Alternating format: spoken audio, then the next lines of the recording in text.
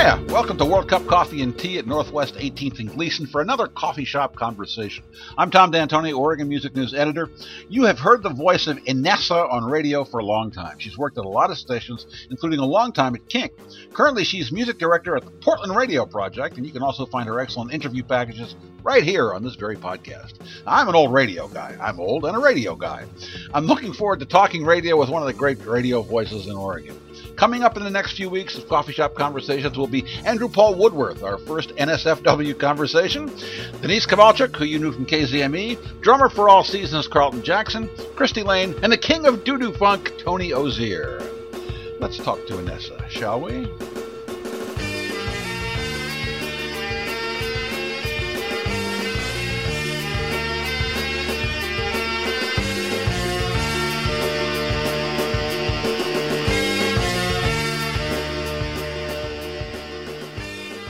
Well, welcome to the cupping room. This is the cupping room. The cupping room. Yes, and next time, on the next one, we're going to reveal what the hell that is. Well, it sounds like something positively medieval. It's not. You know, like cupping. Nah, it's not. It's not. There are lots of people. or else something kind of sexy. I'm not sure. Or Chinese medicine or something. Yeah. There's been lots of theories on that. But I did sit down with a barista. And in the next episode, we'll reveal the secrets. They're not very bad. It's just, it has to do with coffee. Coffee cups. Coffee Yeah. cups. All right. But there's something that happens with cupping, and we can't wait to hear about it. Well, listen. First of all, I'd like to thank you for all the letting us use these great audio packages. I'm not. On Oregon Music News. Mm-hmm. They're just wonderful, and of course, they're on this very podcast. Wow. And it's just been a great addition because they're so complete and they're just complete. Like how do you mean? They're well produced is what I'm saying. Right. Yeah, that's my training in part. Yeah. Do you go back to when people actually cut tape with the razor blades? You know what? I actually do, and it's so funny because I was in radio I was at a station called Q105 in the Big Pink Tower of Power. This is before your time? Yeah. This is during the 80s, and my program director called me our own blonde ambition. No. Say that again. What? What was it? The Big Pink Tower of Power, the U.S. Bank. And we were on the 15th floor, and my program director at the time called me our very own blonde ambition. So that puts us in the Madonna era. But actually, it was right before the 90s when computers were really getting traction. Yeah. And it was a top 40 station, and we had winners, and we had to have little conversations. Hey, 10th caller, you're it. And there we would be in between the fourth. With a razor blade. With a razor blade. Now, a lot of people don't. I think a lot of people don't know that. Ampex tape. Yeah. Yeah, and then you'd replay. I don't even know if people knew that back then. That the editing was done. Everything is edited on computers now. Oh, it's so easy. We record this on Audacity, a free program. You're such a cheapskate. No, but it is a free program. Yeah, and but in those days, because I did a lot of radio work right on the cusp between tape and analog and digital. Yeah. Between computers basically and razor blades, literally single-edged razor blades. Yes, and the tape that you'd have to go rub to make sure that your edits were your tape fit. It was a real skill that you had to develop. I never did it. Luckily, guys I worked with, people I worked with, did that for me. Yeah, that you have an editor. Yeah, I had an editor. And morning shows had editors that would do that, at the time. Yeah. But it's I marveled. I worked with a guy, a recording engineer who had gone. He started so early. He started on wire recorders. Wow, now that's way before my time. That was the late 40s. Yeah, late 1940s. Yeah. But he was so skilled. He could cut a track out of a 16-track tape. Wow. I do know people with those mad skills. Yeah. And I'm good at I've become really proficient in the digital thing. Yeah. I use Adobe Audition for myself, but It's the same kind as Audacity. It Yeah. works the same way with a wave file, and you Yeah. get to read, you get to understand that. But when I think back, and Tom, this is so vain, but at one point I really wanted to get the fake silk nails. Excuse me. That women were some women still do that, but and they were long, and that whole thing. It's a culture thing, and I think at one point we were all doing it. And I realized there was a manicurist downstairs in the U.S. Bank Tower that I'd go to, and I thought, how am I going to edit? Because I don't have my thumb. Oh, right. Because I had a fake nail on, but I learned it. But that's the only way that we got listeners on, to, hey, congratulations, you're going to Madonna. Yeah, technology's just changed so much. It's unbelievable. Silk nails. So have nails, though. So have nails. Oh, you know what? You can see that I have completely boy short now. I don't bother with that anymore. I did a story once on a guitar player who lives in Eugene named Don Latarsky. Mm-hmm. Excellent guitar player. And he's had a whole career of making instructional books, and he's terrific. However, when I got to the shoot, I noticed that he had picks glued to his fingernails. Not surprising. He had guitar picks glued. I'd never seen that before. Wow. And so, you know how I started the interview. Don. What's with that? Is that like bondage or something, or what is that? Hold your hand up to the camera and tell us why you do so. But I know a lot of guitar players, a lot of finger pickers, kind of Tommy Emmanuel style, like Brooks Robertson, who's fabulous. Yeah. And you'll see that they have certain of their one hand has the nails. Yeah. And speaking of silk, I bet you some guys, you don't have to have the gel. You can just use silk and glue, to help them not break, because that's what it's all about. You have literally a piece of silk material, and then you have a special glue, like I forget what kind of glue it is. I'll take your word for it. Yeah, but anyway, that's my extended and knowledge. Speaking of Brooks Robertson, he is also another guitar player from Eugene. What is down there? They have so many talented people. Who was the other one? David had a hyphenated name, and I can't remember it. Oh, well. Okay, we'll never get that. Sorry, David. You know who you are. But Brooks is amazing. Yeah, I did a TV story on him when he was like 15 or 16 years old. He was in high school. Yeah. He's one of those guys that just got the right teacher at the right time, and the teacher who believed in him. And look at him play now. And he literally picking and grinning guy. Yeah. He's literally that guy, and he's so handsome. Yeah. And he's grinning away and just enjoying it so much that Tommy invites him on stage at one point. So were you one of those radio gypsies? Did you come here from another market? No. Really? I did not. That's so unusual. It's very unusual. I have friends who have, like my friend Dave Scott, total gypsy. I have so many friends that have done that. Archer's done that. They're dotted along the roadways and the landscapes of going from city to city, because the radio is so unpredictable. Yeah, it still to this day is. If you haven't been fired, you really haven't been in the business. But anyway, I came from New York. I was at Triple Threat, as Larry Wilmore calls it. I was an actor, dancer, waiter. Wow. And that's the way you make it in New York. But anyway, I had worked at the Plaza Hotel with a friend of mine who was in broadcast school. And I loved music, but I never really listened to a lot of it except Bruce Springsteen, because of course you're near the Jersey Shore, so you gotta love it, right? But anyway, I did make the move here to the Northwest, and I thought, what do I want to do? I still continue dancing and performing, but I thought I want to do that broadcast thing. And so I actually briefly went to a broadcast school, and at the very tail end of when you still needed your third class license just to sign off. Oh, yeah. You remember that? Oh, you had to go through, jump through all these hoops and tests. And then they changed it immediately after that. But I began interning. I did a little stint at KBPS, and I got into KGON, and I was at. Now, when you were from New York? I had lived here before, and then I knew that my calling was in theater.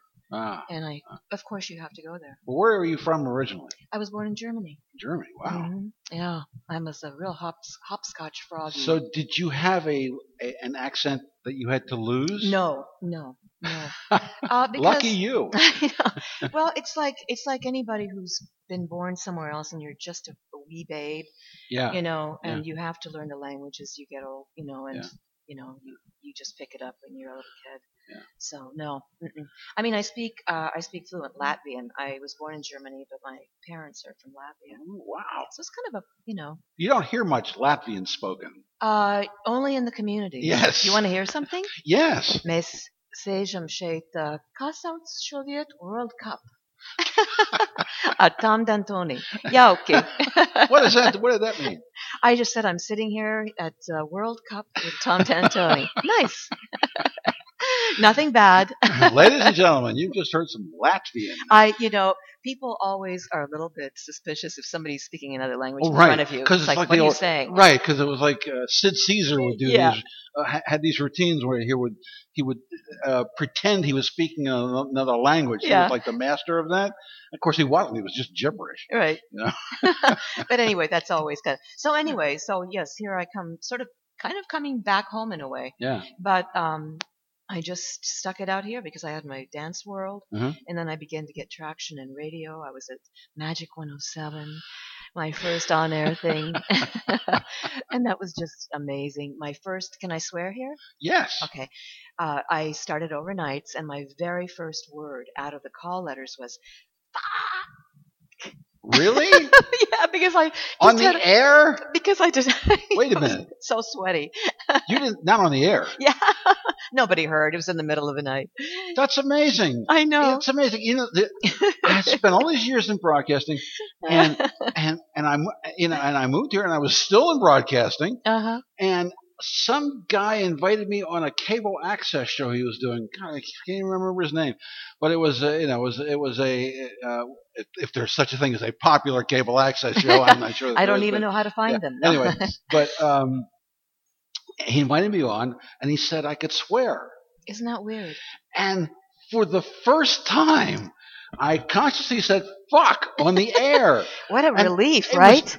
I don't know what so it was. A really bizarre feeling. It was guilt and relief and exhilaration. Well, I'll tell you something. Depending on what kind of streaming you're doing, the streamer that I work with is, we're sort of trying to be family friendly, so we want to watch out for the FCC Portland songs, Radio Project. Portland Radio Project. But you have to be because it's going to be an FM. By the time, I hope maybe by the time I hope so, this goes up, it will be. But you know what? Times are changing. We were just talking about the difference between the digital and literally the Ampex tape editing. Yeah. I've heard this ever since Anthony Bourdain arrived at CNN with his show. Yeah. And he's amazing. I'm such a fan of his, but he has the language. And I noticed ever since he arrived on CNN, they really let loose on what they say. And the other day, I forget what the story was about, but this was, whoever those guys are over there, the anchor talking to the face, the interviewee, and he used the word, it was probably something to do with all the turmoil in the world, and he was ticking through all the different, maybe it was the Giuliani, I forget. But anyway, it's one of those incendiary stories. And the guest was ticking through all these different things, and he said, "That's just bullshit." Whoa. That was on CNN prime time. How about that? And they didn't catch him with a 7-second delay. So things are changing. I remember I was doing a show in Maryland Public TV called A Critic's Place. And I was doing a story on a review of Ian Dury. Remember Ian Dury? Of course, sex and drugs and rock and roll. Yes. Anyway, there was he had written a tune about, I don't know, George Bernard Shaw and Albert Einstein. How crazy is that? Called "There Ain't Have Been Some Clever Bastards." That sounds so very Ian Dury, right? And so I had it in my script, and the executive producer calls me up and says, we can't say bastards. Oh gosh. What do you mean you can't say? I quit. Oh, I you quit. did. It was the dumbest thing I've ever done. Because I had those. I mean, I was. There's got to be a better fight, right? At the time, I was working on a commercial station. Also, Yeah. I was producing stories for Evening Magazine, which had a 40 share at 7:30 p.m. And I was, we were killing, right? Yeah. Little PBS show. Meanwhile, they cut off my supply of records and everything else. But yeah, you paid for it in a way. I did. Yeah, you never know really when to take the high road. These days, it's like so difficult, right? Yeah. But it's language is changing, and this is not a shocker anymore because I've seen. I haven't watched what the other networks are doing. I really because I don't. You could say a lot of on Comedy Central. Yeah, after 11 o'clock, you can say anything. But Jon Stewart even gets bleeped out. Jon Stewart gets bleeped. I'm not sure that if they, I don't, because you only watch it once, right? Yeah. When it gets repeated after 11 o'clock, I wonder if it's still bleeped. But the roasts and the stand-ups after 11 o'clock on Comedy Central, boom, you can say anything. Anything goes at all. Yeah. And obviously, my viewing happens on HBO where anything goes, or Netflix, or the freedom to choose, and the whole on-demand thing is a whole other conversation. How we listen to our stuff, are we really caring about radio? I was talking to a young aspiring grad over at what is it out in Troutdale, the school, the community college. Mount Hood? Mount Hood, yeah. And he was just, talking to me about what he wants to do, and, maybe he can do some work for PRP and that kind of stuff. And he's finishing grad school and going to go out and do internships. And he asked me, well, what's my favorite kind of thing to do on radio? And anymore, I don't want to just host a show of that was, this is. Yeah. I'm more interested in breaking rules because I'm a punk girl. Right. I kind of came out of that, the CBGB's era of New York, and I don't make me follow rules, and so I would think that just having conversations, having guests on, having musicians in, dancers, actors, chefs, name it. That's what I love. Yeah. That's what I love to make on a radio show anymore. That's what I'm interested in. Yep. I never met a format that I couldn't break. Right. I did country for 6 months. You did? At KUPL back when they were at, where was it? In the Coin Tower. Yeah. Jeez. And that was the most instructive thing I've ever done, in the sense that country, I don't know how much you know about country formats, but they really cater to their listeners. They're very community. Yeah. They really cultivate that listenership. Yeah. And at the time at KUPL, every Thanksgiving, some listener would bring in a what's that really complex way of making a turkey, where you barbecue it, I guess. That was yeah. And it would be this giant turkey. The ones that explode. Yeah. Yes. But my stint at KGON was very different because you never knew where those listeners were coming from. And somebody would bring you a box of cookies and say, "Hey, where's my test taster?" So it's interesting, all the different cultures of this crazy business that we're involved in. Yeah. I know. There was a period of time when my career wasn't going very well in Baltimore, and I had to be a party and wedding DJ. Oh no, an honorable tradition. Yes, with a polyester tuxedo and a red. There's a movie made about that, right? Anyway, but the country weddings, I don't know. Crazy, right? Yeah, fights in the parking lot. I love it. I mean, I'm not trying to stereotype people, but you can pretty much stereotype people, Yeah. We tend to. I think that. Well, there's some truth to it. Because we don't really identify with people one person at a time. I'll look at you and I'll go, well, he's such and such and such a guy. Right. You wear a certain kind of your what do you call that kind of hat? Fedora. Yeah. And you've got your dark. This is your signature look. Yeah. And I'm a slouchy hat. I'm going to have hat wear during the winter. I'm going to have to figure out a new look for when it gets really warm. But we don't take one person at a time, although we think we'd like to. I think we do group people. And it's a tough thing, when you realize that that's not to get all uber serious here, but I think that's what we do. That's why there's racism and, things that we put people in pockets and assume that they're a certain way. It's hard to take people at their face value. Well, there's a certain truth to it. I think That's so. the thing, I mean, that's the dirty little secret. It is a dirty little secret. Yeah. No matter how many sociology or psychology Yeah. classes you've taken, and tried, world peace and all that stuff. I know. Hey, I am a classic Italian Leo, and that's fine. And I don't care. I remember one time, and because Italians here in Oregon are exotic. How do you mean? Oh, you mean that they're far and few between? Yes.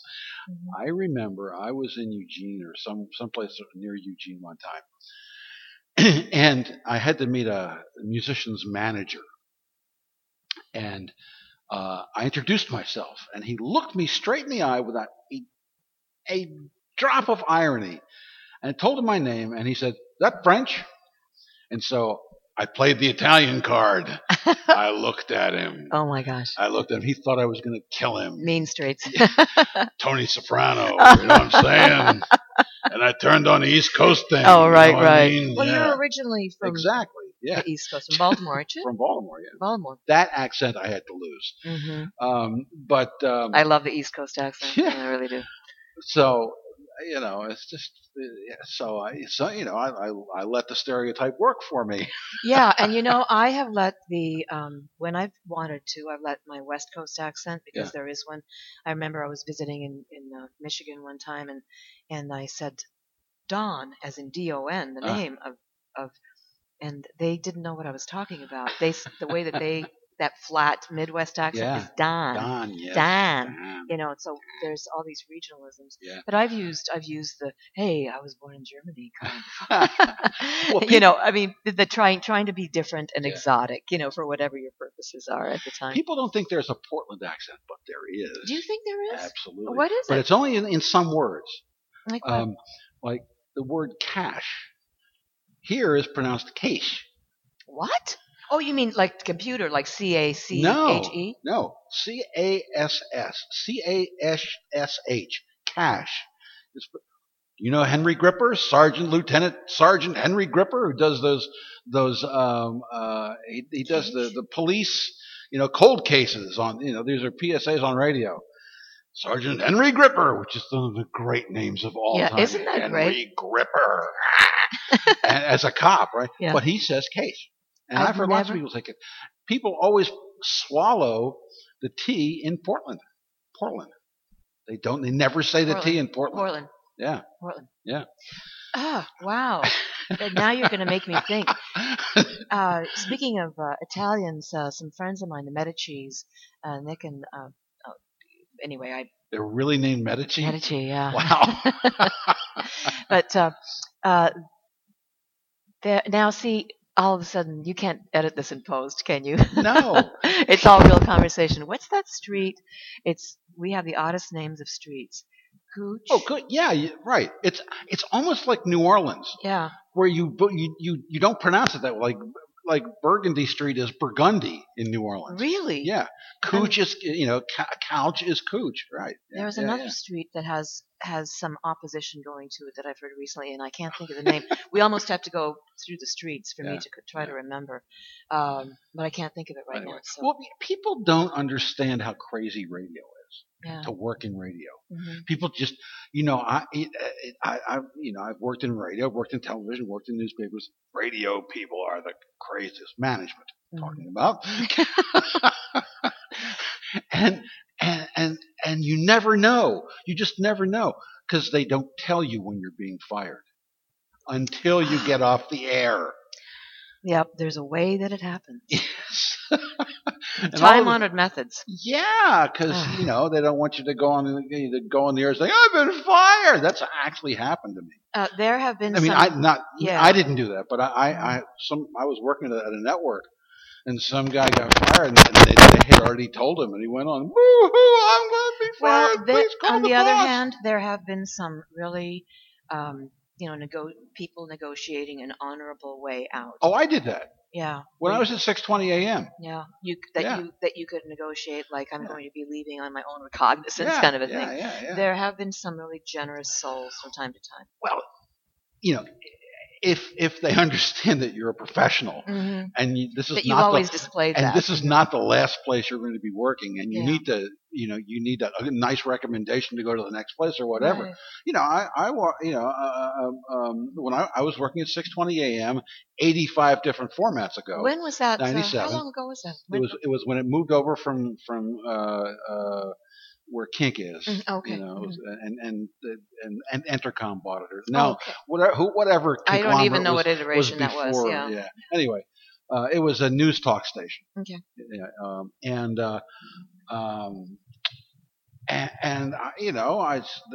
the boss said, we're replacing all the Saturday talk shows with network because it's And free. and some things made kind of business sense. Yeah, Yeah. and so he let me work for another 3 months, hmm and I went off. It was all fine, Yeah. because he understood I was a professional. And then there are those times, and there must be other jobs that are like this in just the job world, but radio stations, TV stations are owned by an investment corporation of Right. some sort, and Right. so they want to see Yeah. back the money on the Yeah. dollar or whatever, and sometimes stations get sold. I remember one time our station got sold, and everybody, of course, when stations were getting sold, that's when the worries set in. Oh yeah. And I remember it was like a Gestapo thing. There were 4 really serious-looking dudes that geez. came in with our GM and PD and music director, and our staff PD was ahead of them, but behind were these 4 pretty serious-looking dudes. Yeah. And we were all basically told that very afternoon, that's it, you're leaving. And those guys were there to make sure that we. Did they escort you out? Yeah, Yes. not me personally, Yeah, but all right. of the staff. Yeah. Yeah, there was a staff Jeez. meeting, and out we went. We left our keys, Wow. and that was harsh. Yeah. Yeah. So usually the sale of a station can signify a lot of things. It can signify that they're going to be changing staff, that there's going to be new organization from the top, bottom up, top down, whatever, And it's a rude and cruel business, but it's so much fun. I know. Did you ever So work much for a fun. station that was owned by one guy? Briefly. And those people were nuts. Briefly, you know what? That station I was telling you about up in the Big Pink? Yeah. Van Halen's manager owned Really? us. We had us, not me, us, all of us had me. I keep on saying me like I was the only one having a good time. Yeah. But we had some good times, and that was you. I don't know if you ever felt like this, but our those people who came through rock and roll radio, Mhm. our fervent wish was always that some really rich hippie would just damn it, Jim, buy us and let us do our thing. Yeah. That was countless people's wishes, that we could bring in our little red wagon full of our own music playlist, and we get to do our own thing.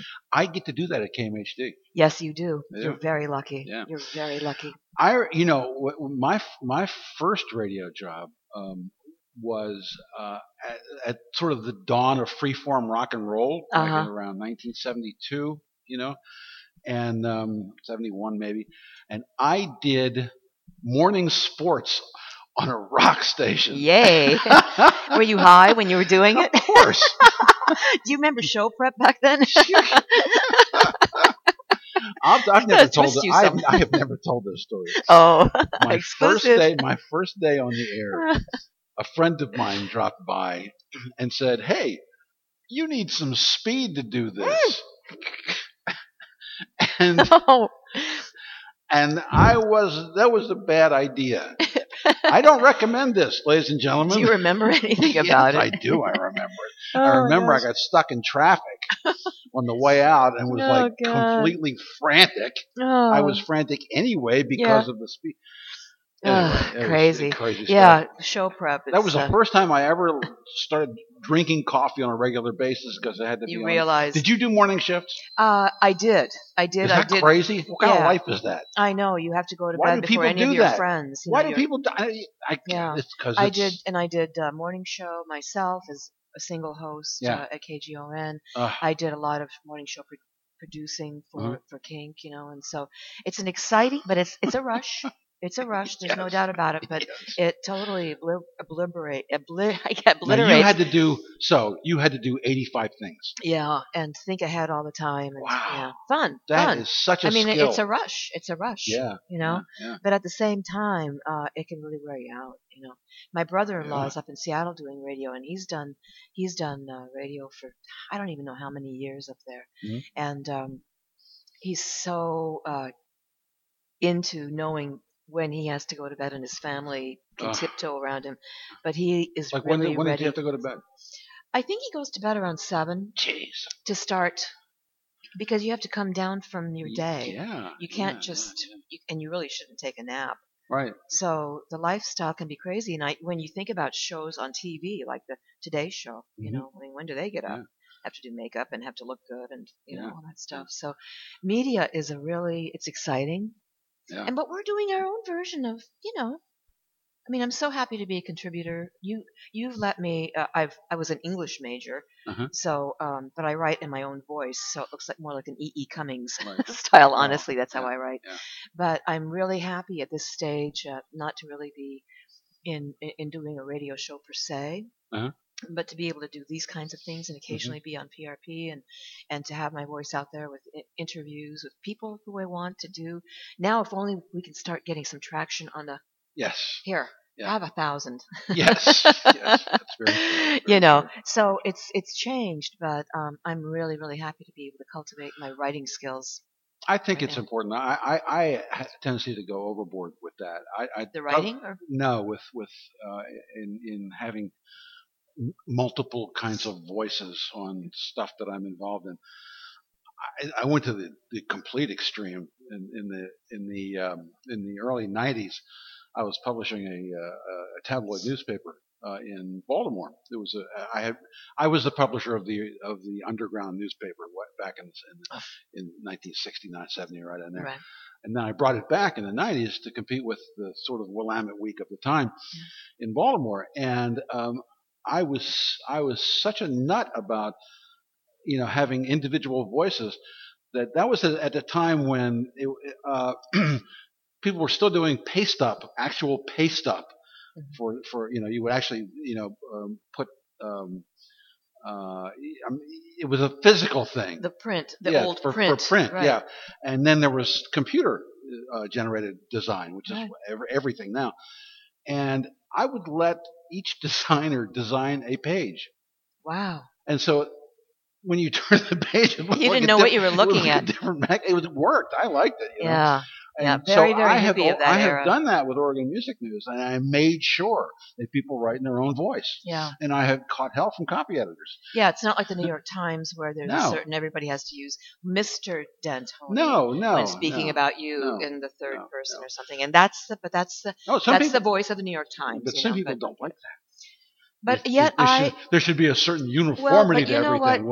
Bullshit. Okay, but it's uniformity more in the style, like say the Chicago style book, where it's where does a comma go, inside the quote or outside, that kind of thing. Just because we read, but I'll tell you something. I don't know if you read the New York Times, but if I could just give a shout out to one of my favorite writers from there who just recently died, David Carr. Oh yeah. A stunning man. Yeah. He wrote for media. He wrote about media, and he was teaching a class at I think Boston University. And I want to grab that syllabus of his, and I want to read it because it's a syllabus he gave to his class at the beginning. Kind of like when I was speaking with Vijay Iyer the other day at the Jazz Festival.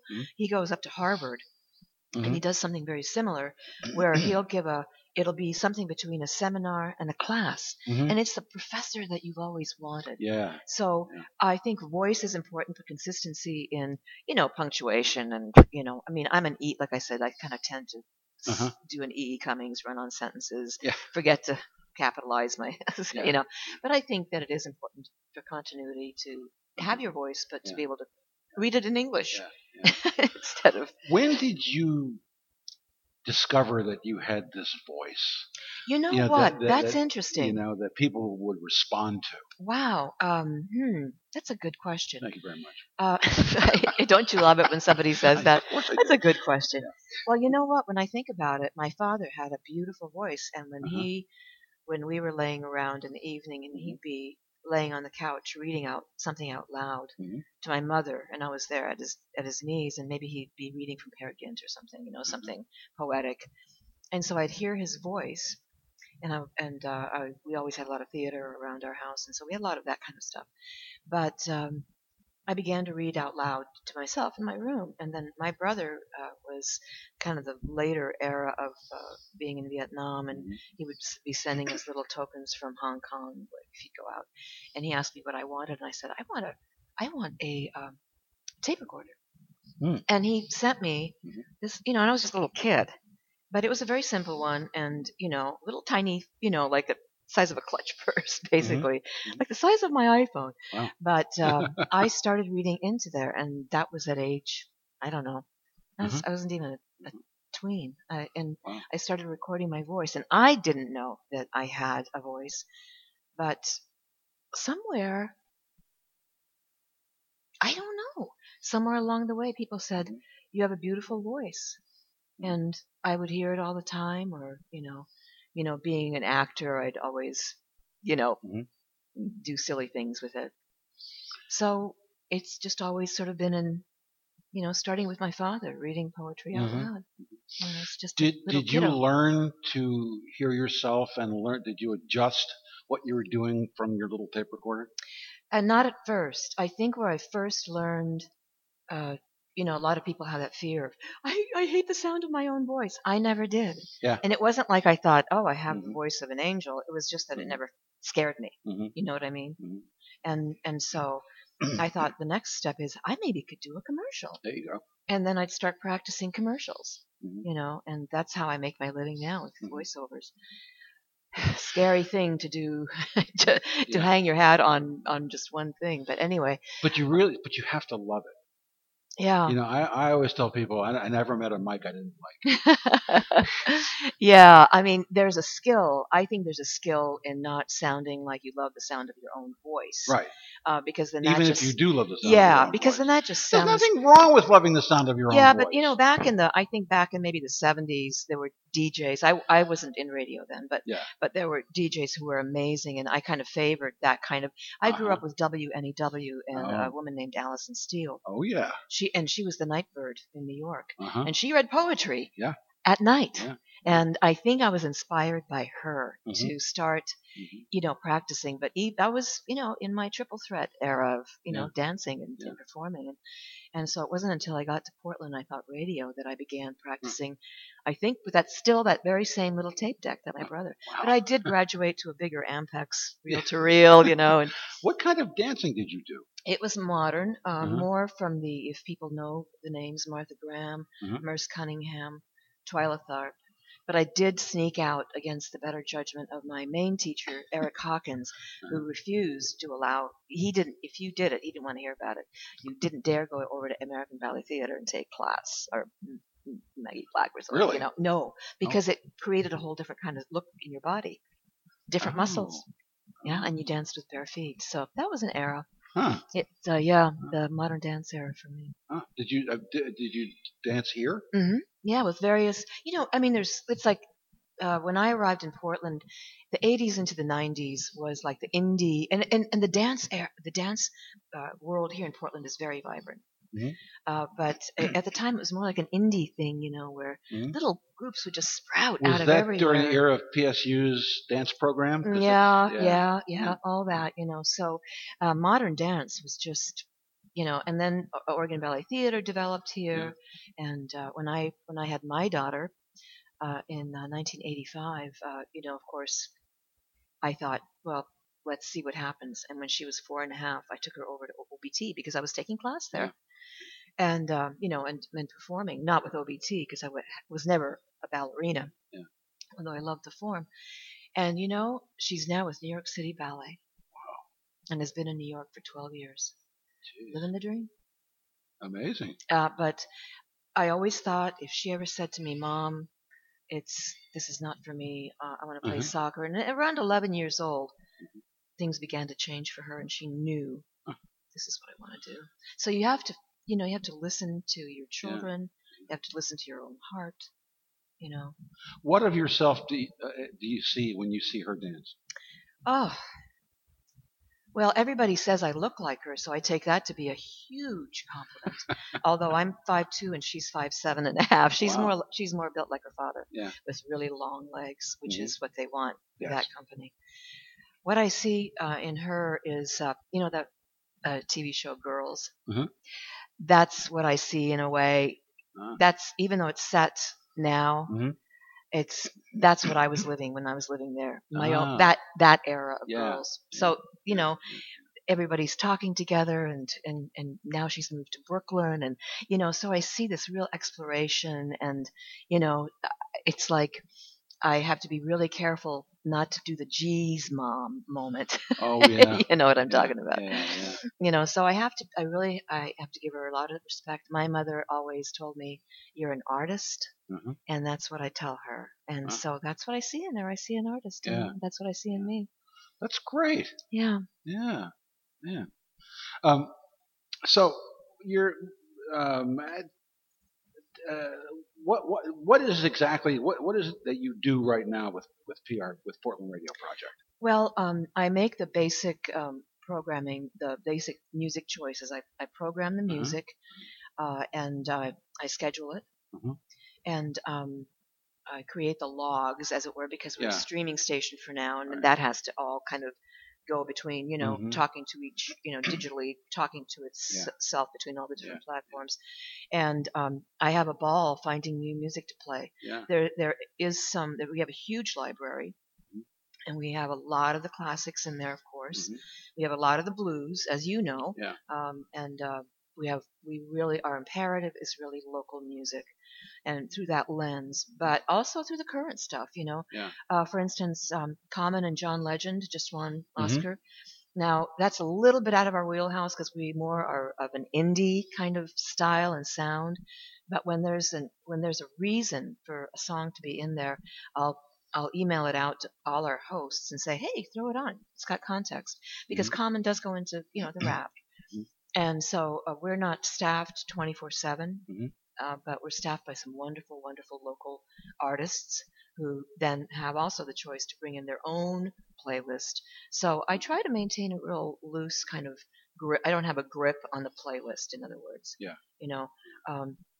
They can formulate their own shows as long as they're in the wheelhouse. And so I'm not really the program director, but I am the music director. And I just go all over the place trying to find music that I can download, and and then there's that whole digital thing. CDs, we don't really play CDs. That's not in our studio right now. But everybody brings in a laptop and does it that way. Really? Yeah, and plays it that way. And then I have a really great relationship with Terry Courier over at Music Millennium. Yeah. If I ever need a record and say, oh, Terry, I'm not able to access such and such. Can I grab it? And he'll just lend me his promo copy, and I'll just upload it. Do you miss doing a shift? You know what? I would love to do like a weekly shift where maybe I talked about here's what's new on PRP, and I'm hoping that that's going to be what I do, because I upload new music on a weekend, like say on a Saturday morning, and it'd be a great time to that the day after would be a great time to announce here's what to listen for both locally and globally. And we do a lot of different formats, primarily the indie, but I love electronica, and I do like even our older artists who are doing new iterations of things. For example, that Bob Dylan that new album of his is a great example of doing the Great American Songbook. Every single song on there was done by Bob Dylan, and it doesn't really fit into our format unless it has context.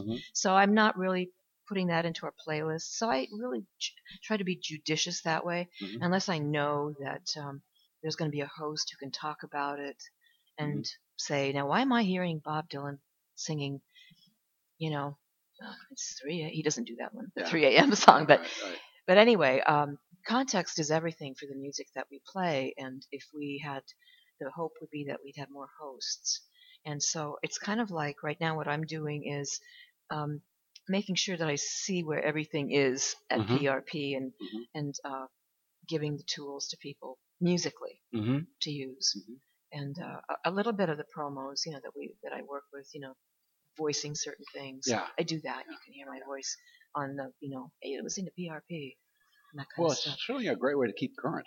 It is. Yeah. And I hate that argument that, not an argument, but I hear a lot of the older generation say they just don't make good music anymore. And they just ain't true. They just ain't true, But you do have to keep a finger dipped into it. Yeah. To know that they're making great music in almost every single place that you look at. Mm-hmm. In hip hop, Mm-hmm. in blues, in this great stuff that you are doing at KMHD. I'm certain you're finding the masters from the past, Mm-hmm. but I'm sure that you're Mm-hmm. finding Mm-hmm. the younger generation too. Yeah. Yeah. There's, it's one of the great things about having a diverse staff of writers at Oregon Music News Mm-hmm. is that they bring Mm-hmm. that they bring things I've never heard of. Yeah. Well, if I could, if I can, I was thinking about this. I thought, I wonder if you're going to ask me what my new favorite discovery is locally, and it's a group called Balto, Balto. Like Baltimore? I don't know, like Balto, 5-piece, and they just got in touch with me recently, and they've just knocked me away. Ah. And they're an indie rock kind of a sound. There's great players. There's a piano involved. I love that there are these old instruments that are being used in very fresh new ways. Great players. Their next show is with Ezra Rose on the 10th. Ah. I'm not going to remember which venue, but Right. Okay. So they're. You heard it here, ladies and gentlemen. You heard it here. Yeah, and I think you'll be hearing it over at OregonMusicNews.com because we were doing a little write-up on it. Okay. Something to look forward to. Yeah. So it's great to be able to keep keep the feed in. Otherwise, it's really easy to isolate. It is, and unfortunately, I think that's what a lot of people do. People, I think, now more than ever are stuck in their own niche. One of the founding principles of Oregon Music News was that everybody likes more than one kind of music, and we fight that. We fight to cover everything. But I'm not so sure that people get comfortable in their little niche, especially the niche of the music that they heard when they were in high school, and people just hold on to it. Right. And high school, first couple of years of college. Yeah. Stuff they heard in the dorm or stuff they heard. And that is parties. Transformational. Yeah. It is. Yeah. I mean, there's no doubt about it. The stuff that you grew up with, whether you grew up with the Kissin' Good Guys or whether you grew up with 60s freeform or whether 70s rock or 80s punk and electronica from the Cure and all that, Pearl Jam, endless, every era having its. Yeah, it's difficult not to get stuck there. I mean, it really is. I mean, I find myself really comfortable listening to rock, old time rock and roll, R&B, Fats Domino, and all it's that. It's easy stuff. to listen to because it's like a comfortable. For me, it's comfortable coat or shoe because when I think when people first discover music, it is so transformational that it just never leaves you. Right. But you can't do that. You gotta keep going. And it's a personality thing too, but it depends on who you were surrounded by. If you have parents who were listening to music, right? My parents and my aunt and uncle were listening to tango and classical. My brother and his cousin were deep into Late Night Candles and Joan Baez and Bob Dylan, and we were like peering around the corner.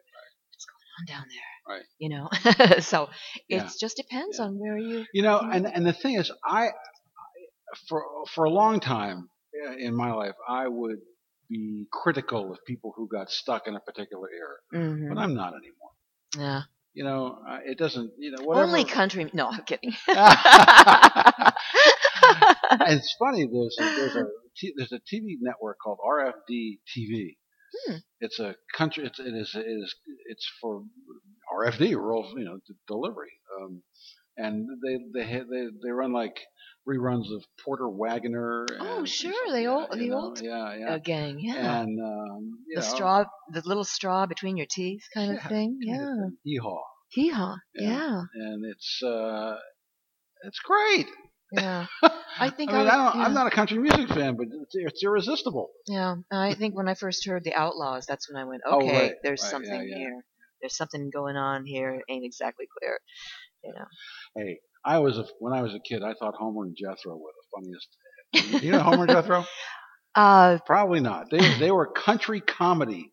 They would make country. Okay. I mean, it does. I mean, it does ring a bell. Country and Western parodies of pop tunes. Oh, wow. Homer and Jethro, ladies and gentlemen. Google that one. I will when I get home.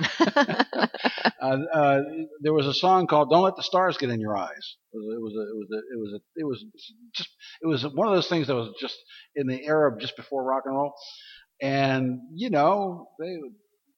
they did their parody. They don't let the stars get in your eyes if you got water on the brain. Oh, it's so country. Which is really shocking to hear that now, because it's, oh my God, you're making fun of some kind of disability. Oh, or whatever, right, you know? right. I mean, Political correctness. I mean, yeah, it was stupid.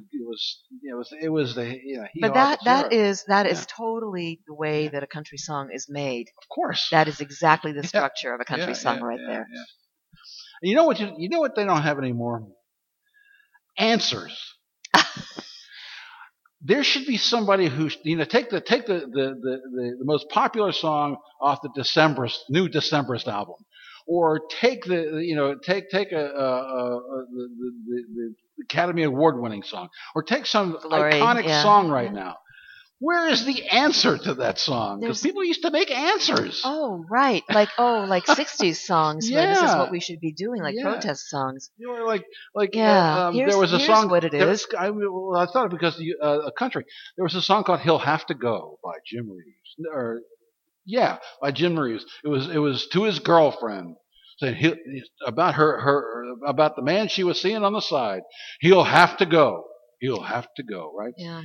And then a female country singer made an answer song saying, "He'll have to stay." Oh, I see what you're talking about. Yeah. So back and forth. Yes. That's what you're talking about. Yeah. Oh, I don't know. Maybe nobody's listening to each other's songs. Here's the thing. Hipsters out there, if you really want to be hip, you will write an answer. I love that. Answer tune. Let's start that. Let's start that trend right here and now, Tom. It's like cassettes coming back. Audio cassettes being cool now. Right? Okay, you heard it right here. You've heard a lot of things right here. Oh, man. So,